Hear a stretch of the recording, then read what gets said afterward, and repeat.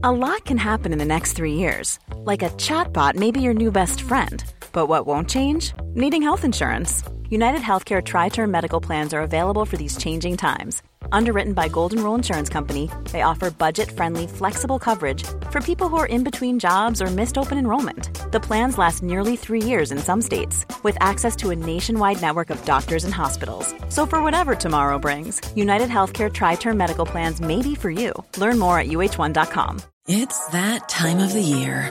Your vacation is coming up. You can already hear the beach waves, feel the warm breeze, relax, and think about work. You really, really want it all to work out while you're away. Monday.com gives you and the team that peace of mind. When all work is on one platform and everyone's in sync, things just flow. Wherever you are, tap the banner to go to Monday.com.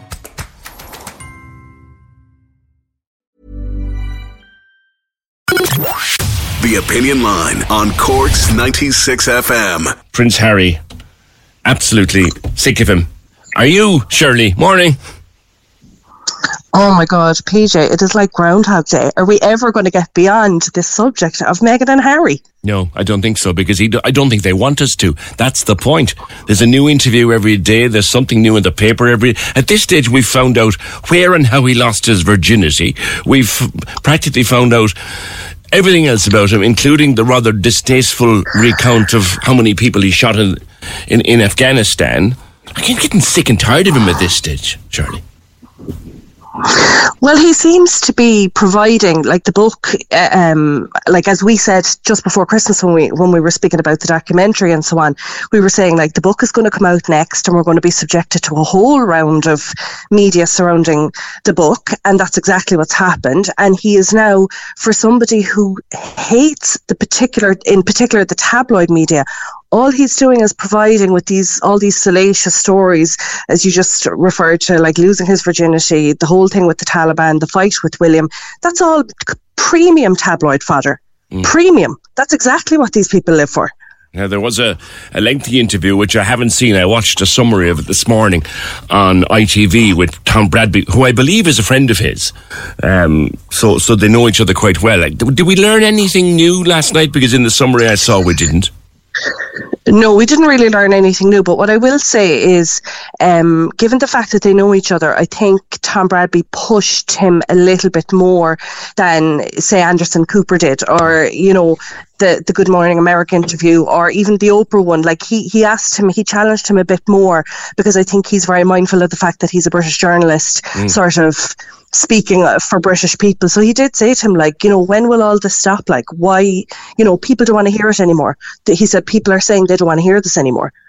He asked the question straight out, and Harry was sort of like, more or less replied by saying, I don't care. This is my story and I will tell it, and I will continue to tell it. It is important for me to tell it. If you don't want media coverage, don't give the media stuff to cover, is what I would have thought.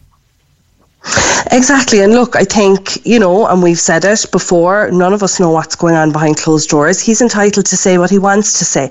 But once you've said your piece, make peace with it. Draw a line under it. You've done what you wanted to do. You've put your truth, in inverted commas, out there. Walk off into the sunset and leave your good deeds speak for themselves. There's no need to be rehashing this over and over. I think he's on Stephen Colbert, I think tonight or tomorrow night in America. He's out there now more than he has ever been out there. And making a lot of money out of it too. I mean, he got 35 million for the book. They got 100 million from Netflix for the documentary series. There's rumour now that Meghan has a book written. So they're making an awful lot of money for talking about something they don't want, which is publicity. Exactly. And look, I mean, I think he said when he signed the book deal that he was donating 1.5 million to this and 300,000 to this.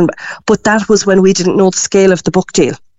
So I think estimates now are he's pocketing about 18 to 20 million himself. So like, it's great to be very philanthropic and give away vast amounts of money. Brilliant. There's nobody gonna kind of look down on you for that. But at the same time, you're doing it by doing the very thing you say you don't want. And there is also this thing of, he keeps talking about repairing his relationship with his family. And I would say in the Tom Bradby interview, he kind of came at them a bit more than we ever saw in the Netflix documentary. He had a fair hop off Camilla, specifically in it. And, I suppose William and Kate as well. But Camilla was new because they hadn't really referenced her in the Netflix documentary, but he does specifically address her in this. Yeah, I only saw, as I said, a summary of it this morning. He doesn't talk about disliking her at all. He just said, "I'd rather she hadn't married my father," kind of thing. Well, he never refers to her by name, which I think is very interesting. He just says her or my stepmother.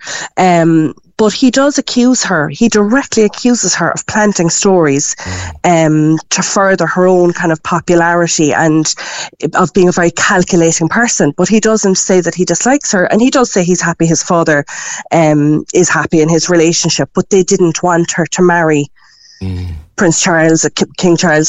They didn't want them to marry, but he's kind of made his peace with it. But that didn't stop him from going in on her, which was kind of an unnecessary thing to do as well, I think, Yeah, he certainly isn't going to repair his relationship with his father that way, is he?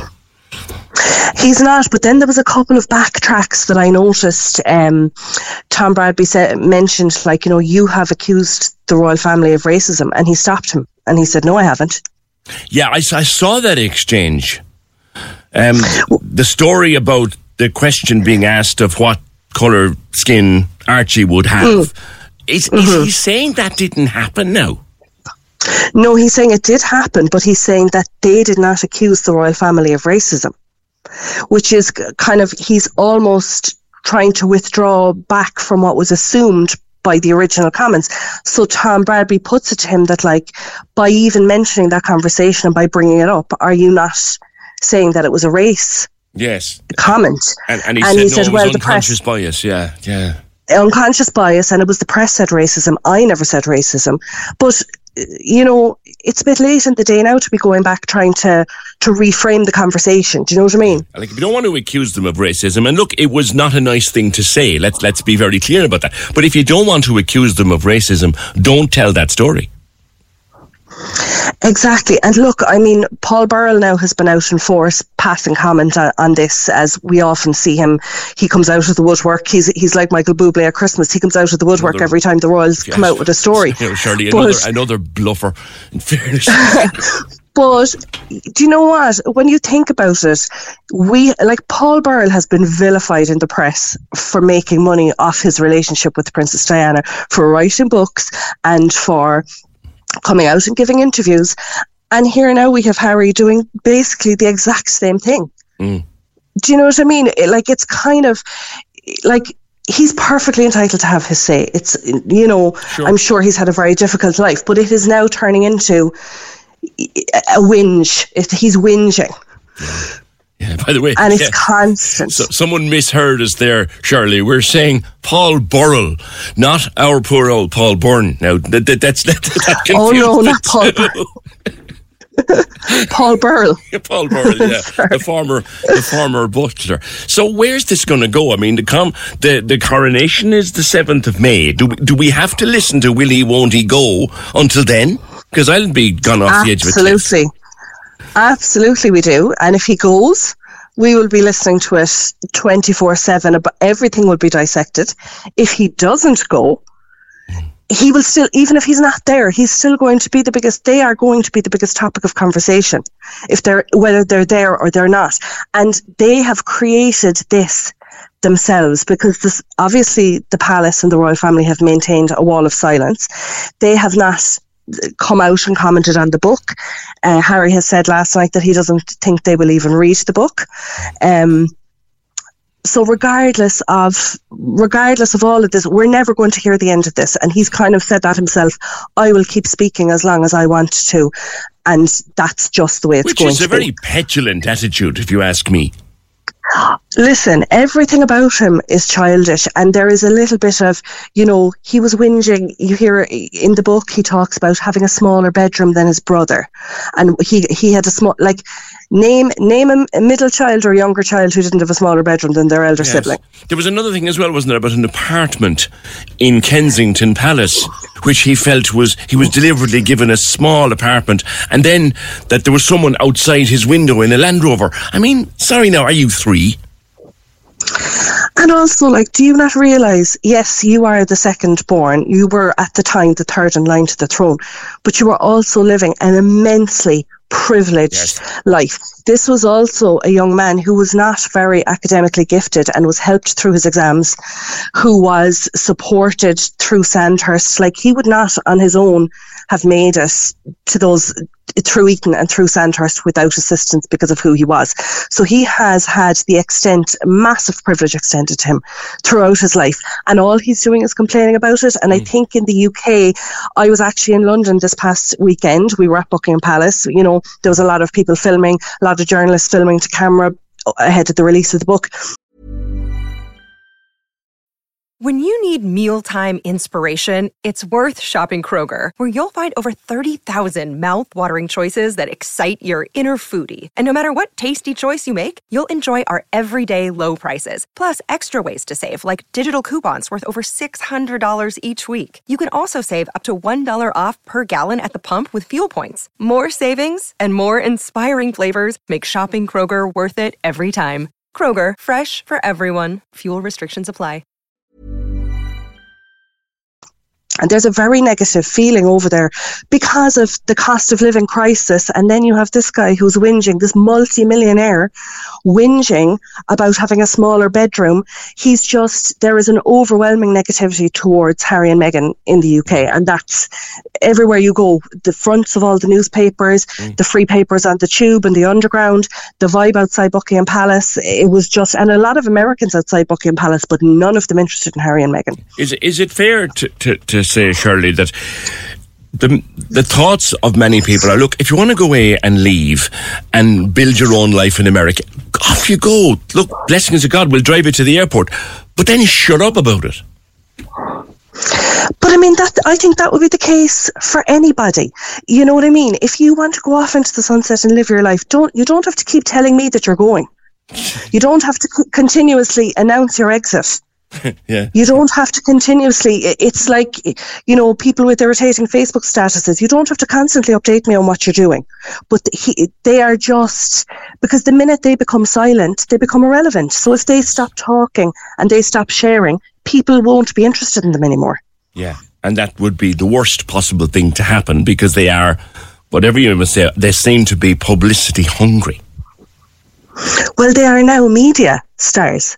They're no longer, now, I mean, he has been asked, I think it was Anderson Cooper asked him, would he renounce his royal title?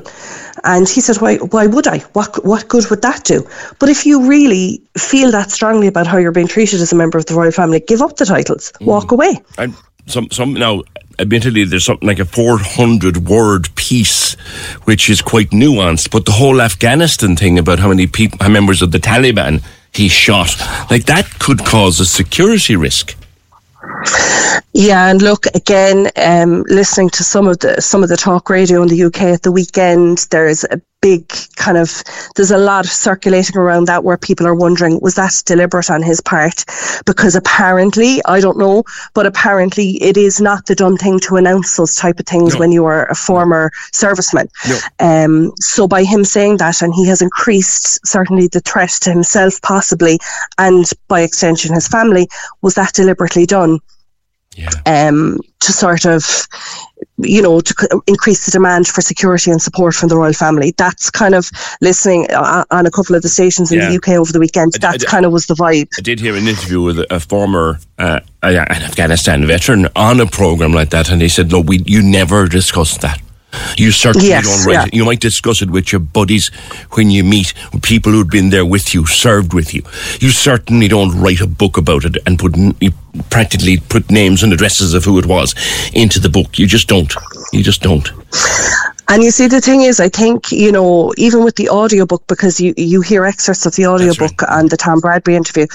For me, with an audiobook, the person reading the book is one of the main reasons why I will stay listening or not. And given the fact that he is reading it himself, and when you're listening to the excerpts of the audiobook, you can tell that they're not his words. You can tell he had a ghostwriter, but also he's not a very engaging voice to listen to. And also, I think, as you said, because we're sick of seeing and hearing him, you kind of, I think it would have been nice to have somebody else read it, to be honest. Yeah, I was wondering, had he done his own? And then, yes, he had done his own audio read. And you're either very good at that or you're no good at that. There's nothing in between. And unfortunately, he's no good at it. He's no good. Shirley, thank you for that. Cork's 96 FM.